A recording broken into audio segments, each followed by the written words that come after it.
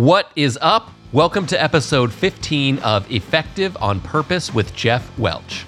I am Jeff Welch, your friendly neighborhood performance coach who helps growth-focused leaders simplify their work and take intentional action so they can have a greater impact than they thought possible. And today we're talking about this wild idea that inside of a disadvantage, there might be an advantage.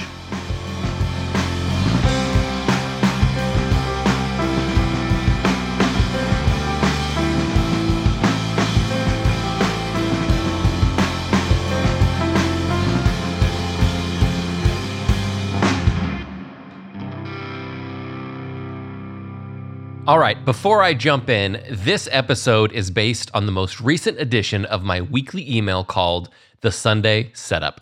Each week, I send a bit of inspiration to a growing list of subscribers to help them kick their week off with purpose and intentionality. And I would love to have you join us. Just go to jeffwelch.com/Sunday Setup to subscribe today. All right. I want to jump in here now. I want to get into this because I think this is such a, perhaps unpopular, but I think an interesting way to look at the disadvantages, or at least the perceived disadvantages that we see in our lives, in our circumstances, in our work. And all of this is based on a video that I saw on LinkedIn about some speed skaters. So this video is, 4 or 5 speed skaters that are lined up at this rink. It looks like probably a short rink. I don't know all of the speed skating particulars, but they are lined up ready to go, and the bell, the buzzer, the gun, whatever goes off to make them know that it is time for them to start. That happens, and one of them falls down. The rest speed away, and the nature of this post was about how, in spite of some of those difficulties, we need to persevere.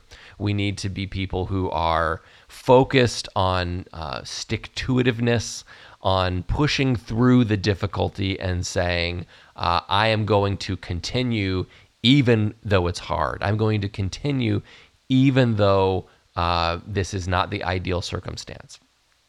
And I think that's great. I think that's fantastic. We do need to hear that. But I just want to share what I saw when I watched this video because it was a little different. What I saw when I watched this video was a group of skaters that speed away and are jockeying for position. So we just got back from California a few weeks ago. We don't have freeways like that up here in Alaska, but that is an experience, right? When you're on the freeway, you are not going at the full speed you necessarily want to go at. You're following the flow of traffic. You're trying to navigate around people. So really what you're doing is you're modulating your speed based on the other cars that are around you, and you're trying to figure out how to get where you're trying to go, whether that's to the exit lane or to the carpool lane or just to get around somebody who's slowing you down. You are trying to navigate those other cars, and in doing that, you're speeding up and slowing down, and you're not operating at your maximum efficiency. You're operating within the constraints of this group of cars that you're around, right? And that's what's happening with these skaters. These skaters that are at the front are not speeding away because they have this huge advantage. They are working around one another, and they're jockeying for position, and they're working in really close quarters. So they have to be cognizant of not running into or crashing into another skater that's close to them. And guess what's going on with the skater at the back of the pack? This person is just going full tilt.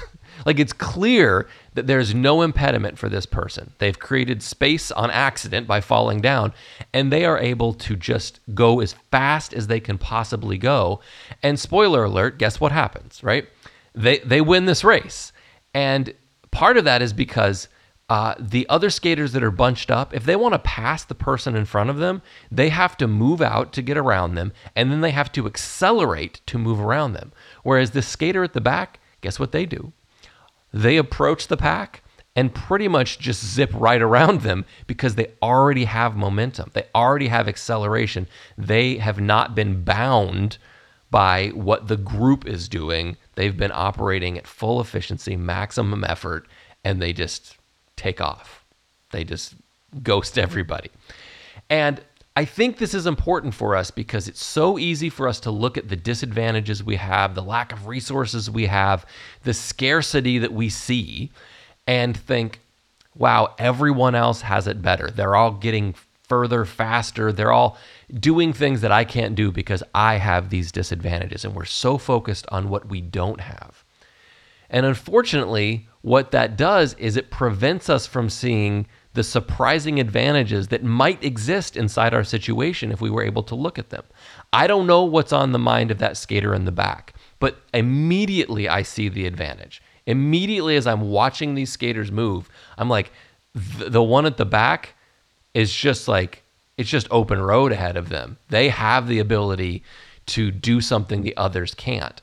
And so I just wonder how often we are the problem. How often the disadvantages that we have are really only a part of the problem, but it's how we feel about those advantages and our ability to see either beyond them or to see through them and say, there actually are advantages within this circumstance if I will find creative ways to deploy them. Okay?